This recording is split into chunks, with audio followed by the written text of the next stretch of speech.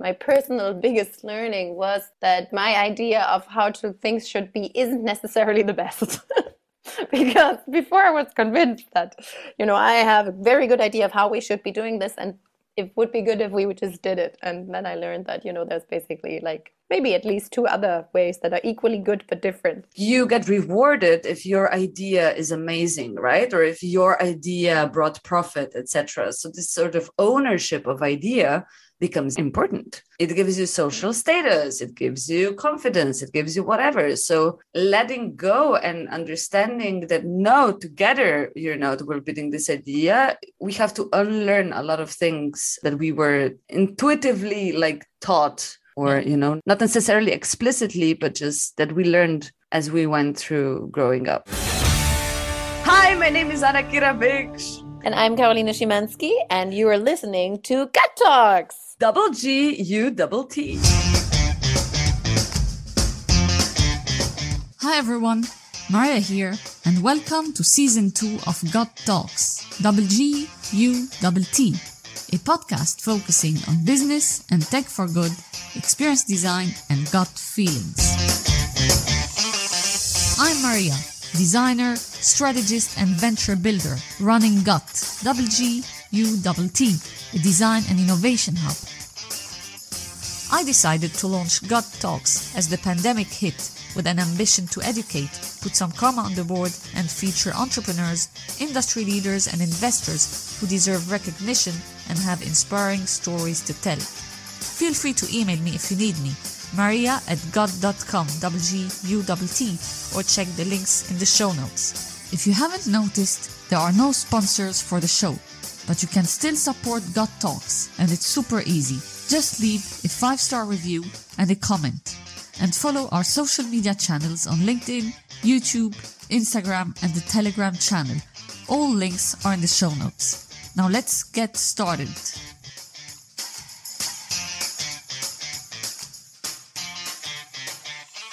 Thank you so much for being here to both of you, AK or Anna Kira Biggs. I'd just like to call you Anna Kira, AK, sorry.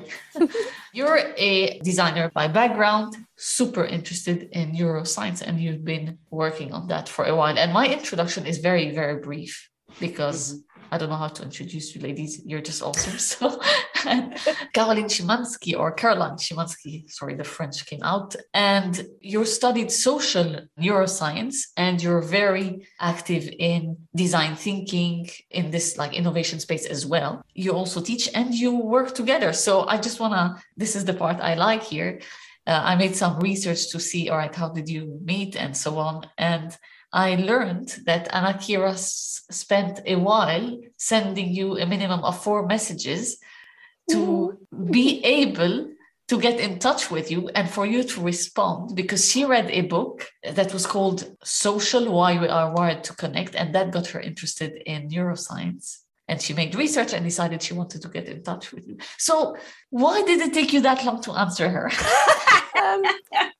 But actually, it's even... It was 2019 still. No, 20. 20, yes, 2 years ago. I don't even know what I was doing at the time anymore, but I remember that I read her first message. I don't know if I even missed to reply to the first message and only replied to your second. Yes. Yeah, because I was like, oh, that sounds interesting. And I'll reply when I have time. And then, I never had time, and then I forgot. And and then she replied again, like, oh, yeah, right, I wanted to reply. And I think then I replied, but then we didn't manage to meet, because also was like, yeah, then let's meet in 2 weeks, because next week I have this project. I'm too busy currently. And then it was like, okay. And then something came up, and I'm like, oh, no, I have to cancel. Can't do it this time. We have to postpone again. So, And then when I met Anna, it was like, oh my God, she's so cool. And this is so cool. I so want to do it. I'm so happy she kept sending me messages. Because had I met her just on the street, I would have probably said right away, yes, let's do this. But as an email, yeah, you just read it and it's never as exciting as it is in real afterwards. And so you just forget. That's true. So I think she forgave you, so it's fine. Oof. And now we're here. Thank you. The first time we saw each other live. Yeah, and I actually remember this email that, I don't know, one of us wrote, well, the universe is really not taking it easy on us, because I don't know what it was, but there was really like such, so that it was really impossible to take the meeting because something had happened, but it was so unlikely for it to happen twice, or it was really funny. Yeah, I think it took us like 3 months or so to meet via Zoom. Like really typing in. Yeah, via Zoom. We've never met live. This is still on our to-do list. But yeah, it took us a while. But see, persistence gets you places. Definitely. Yeah, cool. And yeah, obviously you wouldn't manage to meet via Zoom because you live, Caroline, in the middle of the ocean. Exactly. Tell us where you live, actually. Yeah. I'm living on the Azores, the Portuguese island group in the middle of the Atlantic. And we moved here during the pandemic, actually. It's quite funny because in like summer of 2020, so we'd been here before and we knew we wanted to go back. And it was like, while we can work remote for like 2 to 3 months, let's just go. Then, as everybody knows, it wasn't only 2 to 3 months, but it turned into 1.5 years, basically. And now we like it so much that we decided that we want to stay. And Anna Kira, you're my neighbor, sort of, in Slovenia. Just looking at the map, how the world looks small and is actually. And we met online as well. And thank you, Anna Kira, for bringing Caroline to this podcast too, because it would have taken me 3 months as well, maybe, to get her on the podcast. So let's kick this off in that sense. So, and I don't know if this question would make sense, but since it took that long for you to respond, how would this be linked to neuroscience, and how did your brain function about getting a message from an unknown? I think maybe something you could say, but I'm not sure. There's two things. Like one is like novelty latency bias, that you always, for example, if you read something like 10 items, you always remember the first and the last, and the middle you forget. So if you read Anna Kira's email in the middle of other emails, it's the one you forget. That's the one thing. And the other is maybe, I think that's probably what happened. So what time do you wake up? I usually wake up around 7 because my kids. So that's when someone should send you an email then. Rather in the evening, the last one. Or the last one. Yeah. Let's do a quick introduction. So who's Caroline? Who's Anna Kira? And how did you get into neuroscience, both of you? Yeah, my name is Caroline, or Caroline in German. I'm from Germany originally, and I studied neuroscience. So I did a bachelor in neuroscience and a master in medical neuroscience, and then I did a PhD. I actually first started a PhD on consciousness research. That's also where I did my master's my master's thesis. And then I got to know design thinking, and I was like, oh no, but I really want to keep working with teams, and like collaboration is really something that interests me. And then I switched and did my PhD in the field of social neuroscience, basically on teamwork, like what happens during good teamwork in people's brains, kind of. And then I did also a postdoc in neuroscience. And then I felt that neuroscience is still hugely interesting to me. The problem is just if you work in neuroscience research, your main task, I would say, is really programming computers and running statistical analyses. And since I love collaborating and interacting with people so much, I'm now more on the side, so kind of working with collaboration and trying to bring, there's so much research in neuroscience, and trying to bring all the interesting things that researchers have found and that maybe could benefit collaboration, kind of to bring that into the field of collaboration. It's so interesting. So my name is Anna Kira Beksh. I studied in industrial design and slowly shifted towards service design at the end of my university. As a co-founder of the first Service Design Institute in Slovenia, I found myself in a situation when I had to teach service design or design thinking, whatever you want to call it. So I got in contact, or I practiced a lot of facilitation. So how do you get people to work together? How do you work with teams? And through that and organizing the global service jams that were actually quite big in Slovenia, and getting noticed from the HQ, so the Global Service Jam HQ, which was at the time Marcus and Adam. Who came on this podcast, by the way, episode 24, 25. All right, yeah. So basically, that's how we got in touch. And I started working more in this area of co-creating in general. So not just facilitation, but yeah, also using design, etc. And as a passionate reader, and I'm really curious, like how our brains work or why are we the way we are. Especially, I think it's useful when you facilitate people or when you work with people, and design, it's all about solving problems for people. I think understanding how our brains work, why do we do the way we do things, got me into these books. And then you read about stuff like, I keep repeating this one, but that the same part of your brain processes physical and social pain, and that in theory, you can sort of lessen your emotional pain by taking a painkiller, those kind Not of only in things. theory, also in practice. And this is just Like, yeah. It's just, for me, it was mind blowing, these kind of things that we know about our own brain already, and we're not using this in practice. To make it even kind of worse that we're not using this in practice, like the original experiment or the first experiment that got famous that they did on the same part of your brain processes physical pain and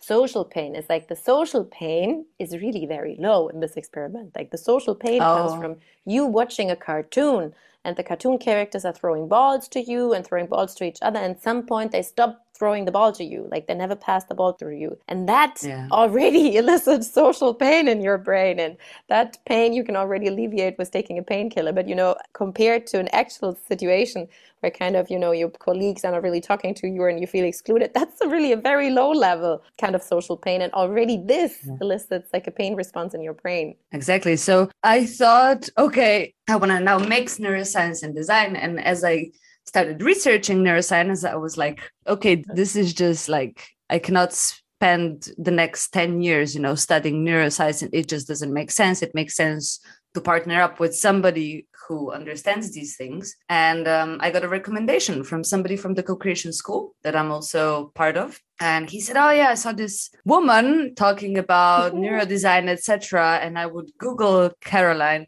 and I would watch her videos and her lectures, make notes, etc. And I was like, okay, I'm just going to talk to her. And I think because I was so passionate about neuroscience and mixing it with the design, I got sort of the courage to annoy her because I don't think I've ever done this before. Like if somebody wouldn't reply, I would be just, okay, yes, but I'm so glad I did.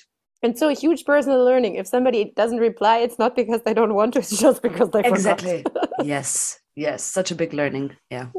So that's how we got it. Yeah. We designed a course together. That I took. The prototype, I think. Yeah. Then after that, I mean, currently our paths have sort of a little bit moved away, but I'm not excluding that we won't collaborate in the future because it's still very interesting topics.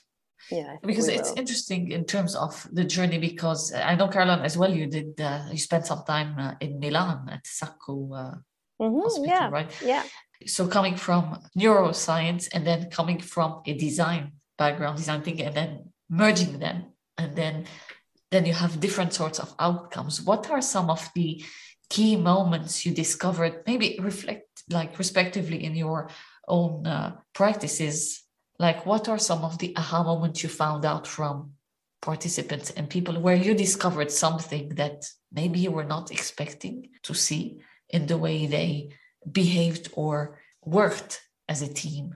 So the one thing is this, that's kind of my main motivation, I would say, coming from, when you work with teams, we all know that so many startups or also companies fail because of team problems, and that it's really difficult to get a team like going well and working together well, and how to set up a team well. And there's so many issues around this.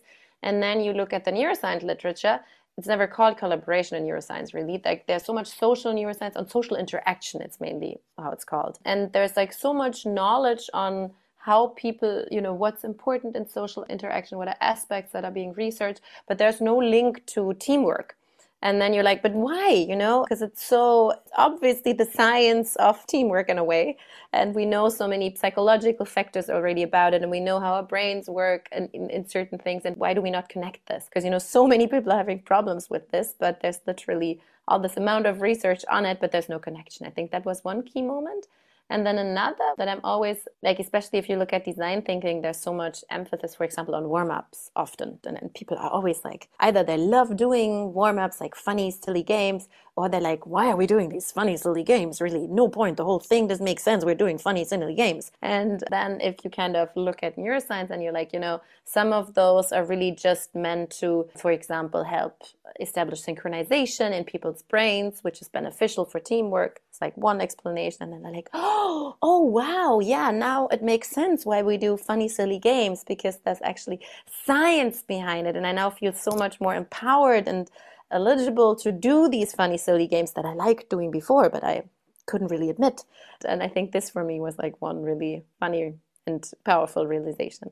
Yeah, I hope I understand your question. But I think the first time I remember when I was surprised about how our memory works was when we had to, so I had Latin in my primary school.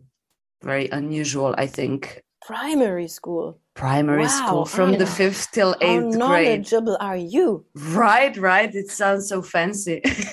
And we had to learn like the grammatics, right? All the words and how they declinate and etc. And I remember I would remember these difficult things to remember by singing a song. So putting a song over something, I can still remember all of those things today. Right? It's useless, but it was so, I remembered, or I thought already then, oh my God, this is interesting. It's so easy to remember if I put a song over it. Or I would use a lot of visuals. I would make all my notes, would have all the pictures and colors and mind maps, etc. And again, all of this was super fun for me. And I think it's also the reason why I really like learning, because I had such a good experience. And I just, when seeing that other people don't do it like that or do it differently, I would think, okay, well, this is interesting. So there are differences and there are ways how you can hack basically yourself into doing stuff better. So I think this sort of hacking yourself, improving, using the knowledge of how your brains work in your own gain or in your own favor were the first of sort of aha moments. And then it's just, how can we use this for others as well? And you know what it reminds me? Like a good friend of mine in my neuroscience bachelor's, to remember the cranial nerves. There are 12 cranial nerves. Yeah. She composed a song, like the cranial nerve song, and we easily remembered all the nerves back then. Exactly.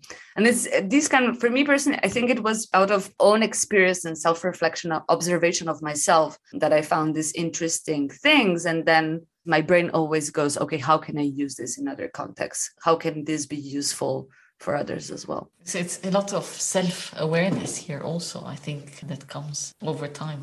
I have one thing here that reminded me of myself. So obviously Italian is not my mother tongue, but I know my phone number in Italian. If you ask me to say it in any other language, I would have to think, it took me a while to get used to saying it in English or in French or whatever, because I'm just used to it in Italian. So it just reminded me of your story here. It's an interesting perspective because we have Caroline embedded in neuroscience from the beginning, getting into design thinking, so design, the way you want to call it. And AK coming from an industrial service design background, getting into neuroscience. So I'm just interested in where's the overlap here and how does it work? Because even saying, so Anna-Kira, you use collaboration, right? You use co-creation stuff, those words. And then Caroline, you're saying that you use social interaction. So going back, and I want both perspectives, how are you balancing this out? Because I know that, Caroline, you also facilitate design thinking workshops and sprints and stuff. And AK, now maybe you also know that, okay, social interaction, more scientific words and stuff. How do you balance it out to communicate with the audience?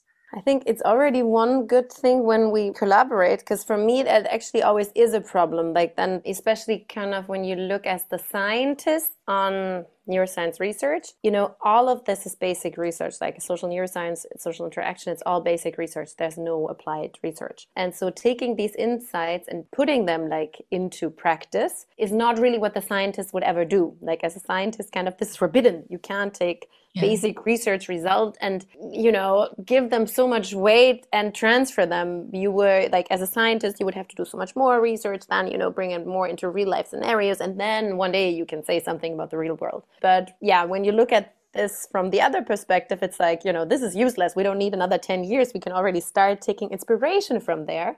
It doesn't have to be right. It's not about 100% this is going to work when you put it into practice, but it's more, this is interesting what they found out. Let's look at that as inspiration. Maybe we can design an intervention that will work, because otherwise we just design an intervention by this, gut feeling. And that's why I think it's very helpful. But looking at it as a scientist, I'm often like, oh, can we really say this? Can we go so far? And can we, make it so much easier? I remember when we were designing the presentation, I think it was some words that I didn't get, and I would say, okay, what does this mean? So I think that would help to understand. But I just want to comment on something Carolina said, which is a scientist wouldn't say these insights are facts, and often they're perceived as facts, right? So you would say, okay, research has found, etc., and then people would say, okay, this is the way things go. And what was really cool when we designed the session was, okay, we have these principles, we have these concepts, and now we want to translate them or sort of show them or prove them through exercises. So we would make up our own exercises that would fit the online sort of workshop context. And then we would prototype them. And I think that was so cool because we learned, okay, this doesn't work at all. This is not at all like how we imagined it. And then we had to iterate. And I think in that way, using these insights as inspiration, as a point of view, as a reflection point, I think that's where the most of the value comes from. Not the, this is a fact, this works, but it's reflecting, thinking out what kind of activities can we do, reflecting on that, etc. I think that there's a lot of value also in there. I want to touch on something Caroline just said, and Kira, I saw her eyes going up.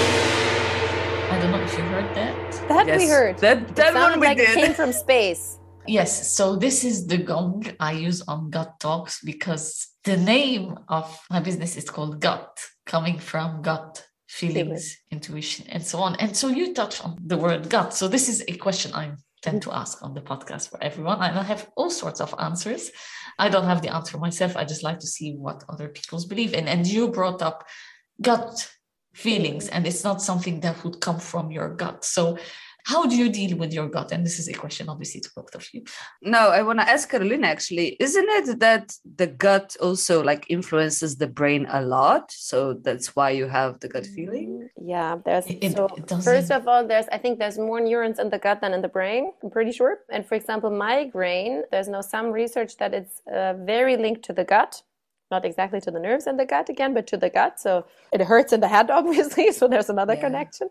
And then from decision-making literature, there's a lot of evidence. And what you call the gut feeling is kind of on a brain level, then also your unconscious processing, like unconscious processes. And that in decision-making, those are often more beneficial than the conscious ones. It depends on what kind of decision, but there's many unconscious decision-making processes that are actually very valuable. For example, if you want to catch a ball, it's only the unconscious ones. You just look at it, the heuristic looking at it and running, and then kind of your unconscious does the rest that you are able to catch it. And I'm personally a huge fan of, gut feeling. I very much go with my gut feeling. I think if you have a strong gut feeling, you should always listen to it. Because there's so much, let's take all the neurons in the gut plus all the unconscious processes, so much power and knowledge in it. Yeah, for me, the answer is twofold. One is, yes, I also love it when I feel it. So I think it also has to do a lot with if I'm in contact with my body, if I'm aware of my body, I can very quickly override or miss, that feeling if there's something else very intense happening. And then the second one that reminds me of gut is what do I crave? And it's interesting that I can sort of teach my body what to crave. And I think it has to do something probably with the gut bacteria or something. I also heard that a certain type of food feeds a certain type of bacteria. So the more bacteria you have of that certain type of food, they're going to want more of that food, right? Like the chocolate bacteria. And the chocolate bacteria. I don't know if it's called like that. It would be cool if it would be the chocolate bacteria. But I remember But I remember when I was doing the keto diet, when you have no carbohydrates, I was amazed. After a month, there was zero craving of sugar. Zero. And I'm a big, I need my cake almost daily or something sugary. But it was just interesting that this sort of something that you call a gut feeling depends, I think, a lot on your body and the way your body is processing and what you put in your body and what your body is made of, etc. So I just find that very interesting. And again, this is something you can influence, right? How your body works. Cool. That's interesting. I'm gonna try this thing because I also need my cake every day. And it actually just got me thinking. I have a friend who's a professor in neuroscience, and she does research a lot on like how food influences decision making. And it does. Like there is, if you take like high sugary food versus like almonds, for example, you do make different decisions after depending on what you ate before. And think about hungry people. And not only regarding food, like decisions regarding other things. It's really crazy. Oh, that's crazy. I like where we're heading to this discussion. That's good. No, honestly, I came with no expectations here because it's lots of things that we need to cram in like less than an hour somehow. So that can be forever. But I mean, if we like this topic on its own, it's something completely like, it's something else. It's another... I wouldn't even call it podcast. It's another lecture. Let's put something like that. So anyway, let's go a little bit back to social interaction, collaboration. What are some key activities you do to understand how our team dynamics, and that would maybe help you assess how to approach a team? No, that's a really good question. I think especially when you start working with a team, right? But I mean, obviously the first one, it's let people talk and get to know them like that. But I think games, but not just icebreakers, but actual games, like maybe a little longer games. There's a story behind. So when I was younger, I would have very different groups of friends. They would come from really different places. And as a collaborator and co-creator, I really wanted to have these, huge gatherings where I would invite all the people I love. And so everybody could meet everybody and these, new connections would establish. And the first time I did that, it was shit because they would just hang out with the people that they came in with, right? Because it makes sense. These are the people I know. Hanging out, I don't have the incentive to go to a stranger and go, okay, so the next time I would introduce board games. And this time there would be a huge pile of board games and I would just let people, okay, choose a board game and play with it. And after that, people would connect and get to know each other, etc. So it was something about focusing on the board game and then having these interactions. And the more I played board games, the more I realized that you can learn a lot about people through how they play the board games.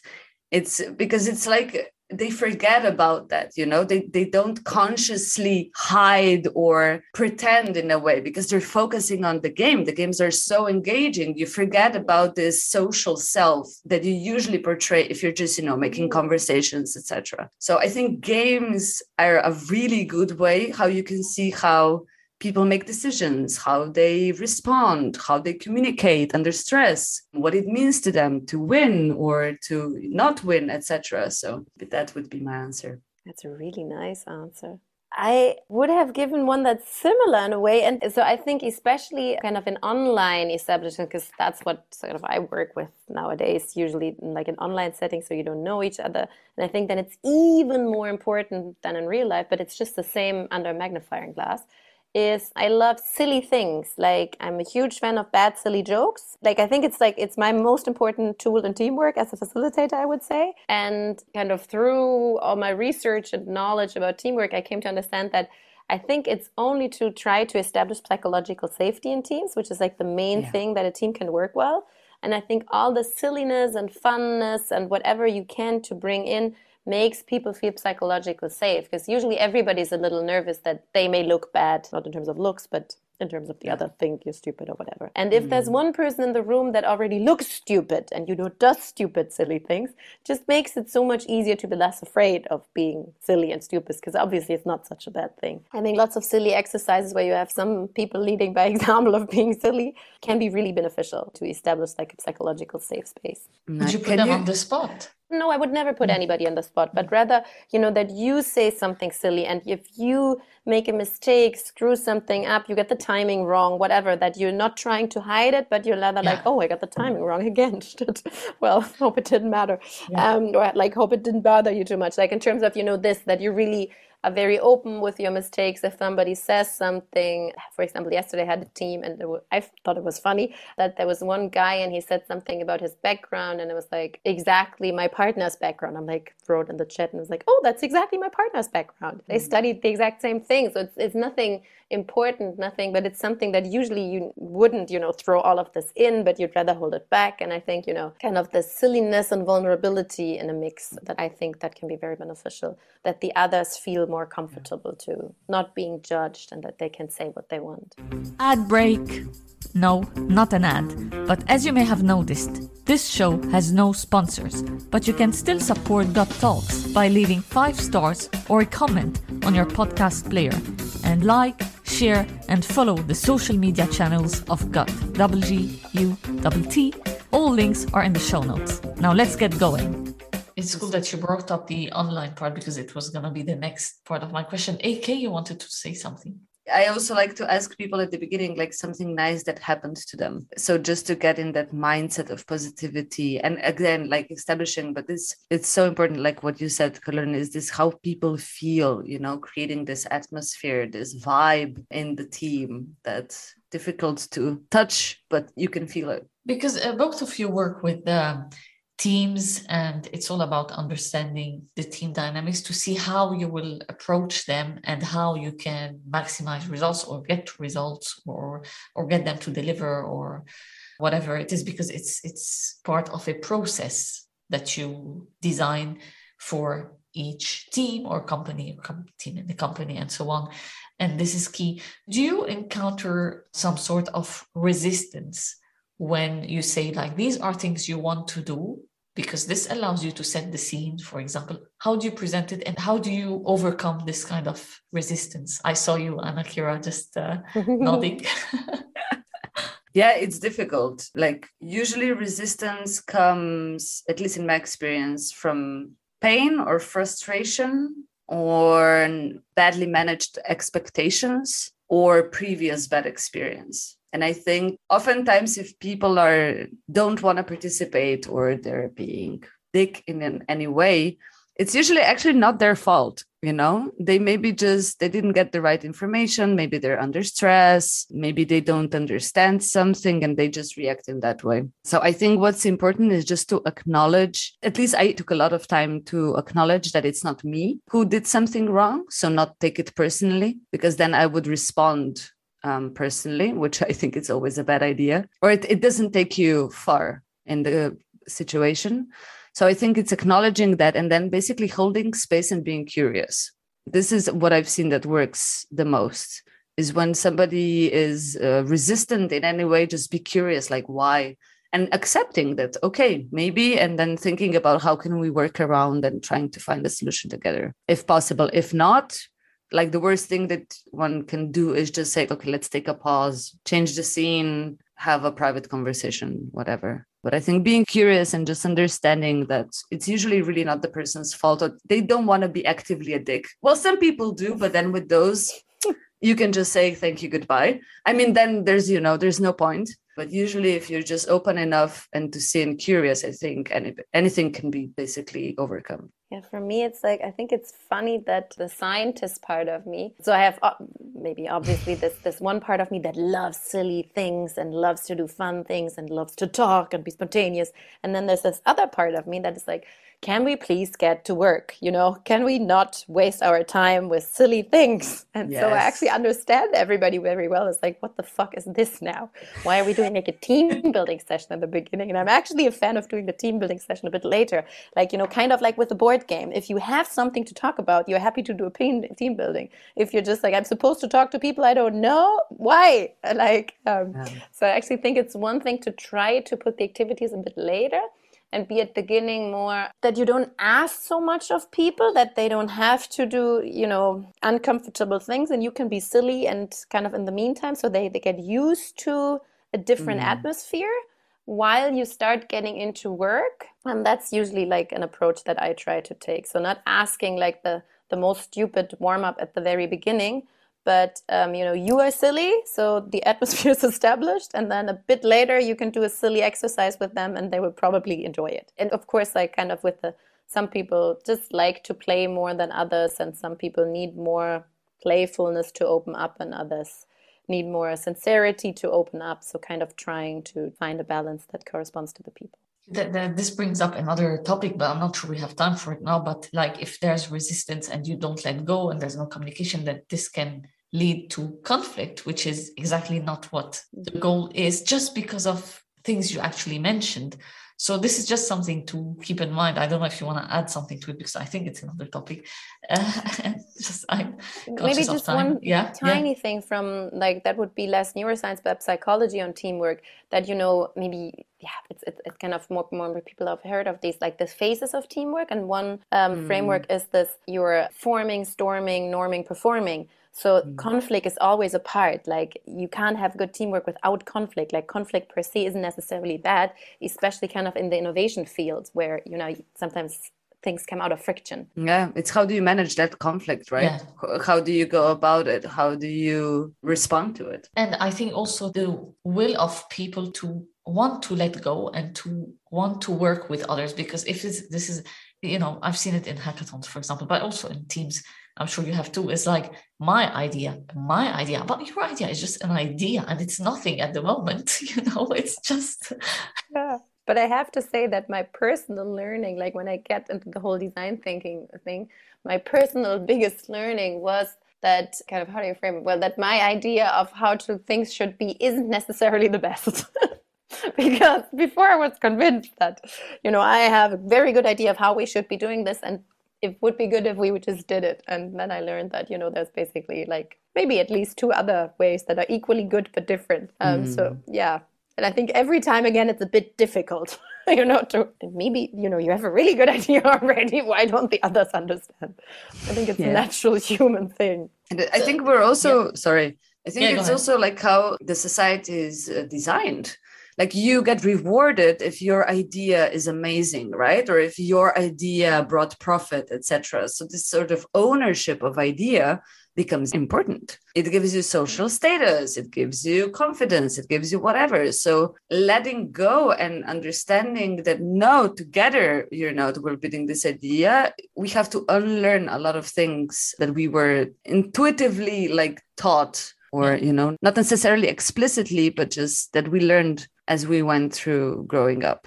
Yeah, it's also our subconscious mind who can't let go of this like paradigm that we had in our brain from our genes that we inherited. So I don't know. Yeah, I mean, we're a combination of things that come from generations at the end of the day, and reflection of where we live, how we are, how we behave, I think. And unless we become conscious and okay with letting go again of things and being what we want to be, maybe we should go into the metaverse and then become whoever we want, right? Prototype different personalities. There we go. So I have a last question here. I'm just conscious of time. So you work together on designing a course. I'm curious on how was this? Do we need more design thinking in neuroscience, or do we need more neuroscience in design thinking, service design, you name it? What's your view on that? I think I know Caroline's view. I think, just more marriages between the two, I think. I mean, any kind of cross-pollination, I think it's always useful, you know, seeing what we can learn from other domains. Yeah, and the other, I was thinking there's one very, like the largest research institute on consciousness, the Allen Institute, which is led by an incredibly genius person called Christoph Koch. He said that for him, like the biggest challenge in setting up this institute, and like only the most brilliant researchers go there and they all have the same goal to understand consciousness, is like how to make them work together, kind of. So it's really that, you know, how you can make people work together. And I think design thinking is really one answer. What can you do to make people work together better is something that is needed in so many fields. And even though scientists are naturally very collaborative and very innovative, it's still definitely in both ways. Was that the answer you expected? You thought she would answer that way? No. Because you knew that I would say we need the other. So I mean, that's We I need know, both. I know because we talked about this before, and I know that Caroline said that this kind of mindset that comes with design thinking is missing oftentimes in these neuroscience circles. But I so agree that it's about collaboration. This is something we need to get better at, or this is something that we need to be more conscious of. And actually, I'm just thinking because not to make the neuroscientists seem uncollaborative, because it's all the contrary. And even there's one new initiative in consciousness research, which is so cool. And what is it again? It comes from the principle of conflicting collaboration. It's not conflicting, it's a different word, but I have to look it up. But what they're doing is kind of, there's competing theories and nobody knows which one is the right. And, obviously, like everybody thinks their idea, their way is the best. Everybody works with their theory that they like, and they're trying to prove that their theory is right. But the way how science is set up usually can only disprove things, and not prove that something is right, but just show that something is not right.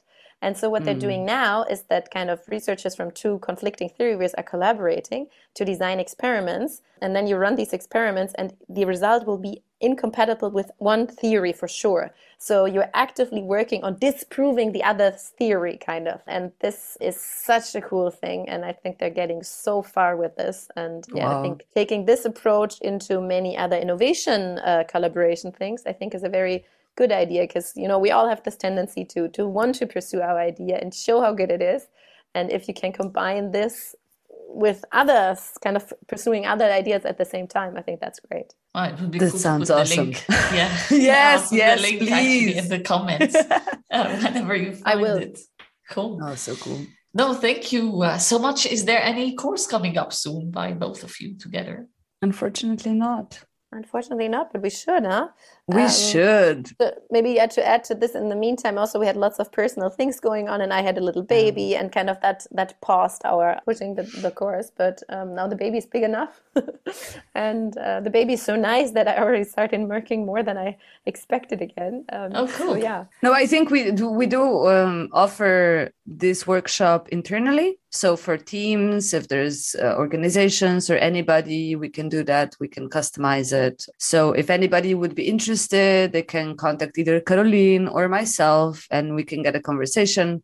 We'll think about an open course, I think, in the near future, and we'll let you know when that happens. Cool. So we know where to find you. LinkedIn, you have your own website for LinkedIn, Caroline 7 please a.m. write to Anna Kira, because I did it like every 3 months once.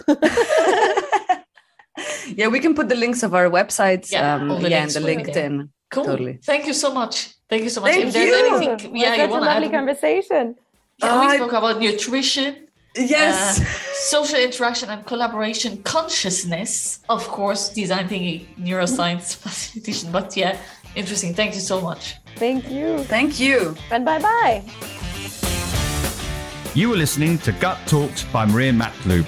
To support the show, please subscribe, leave a review, and share it with anyone who could benefit from listening to these stories and experiences. To continue the conversation, join the Telegram channel. All links are in the show notes. Thanks for listening, and see you next time.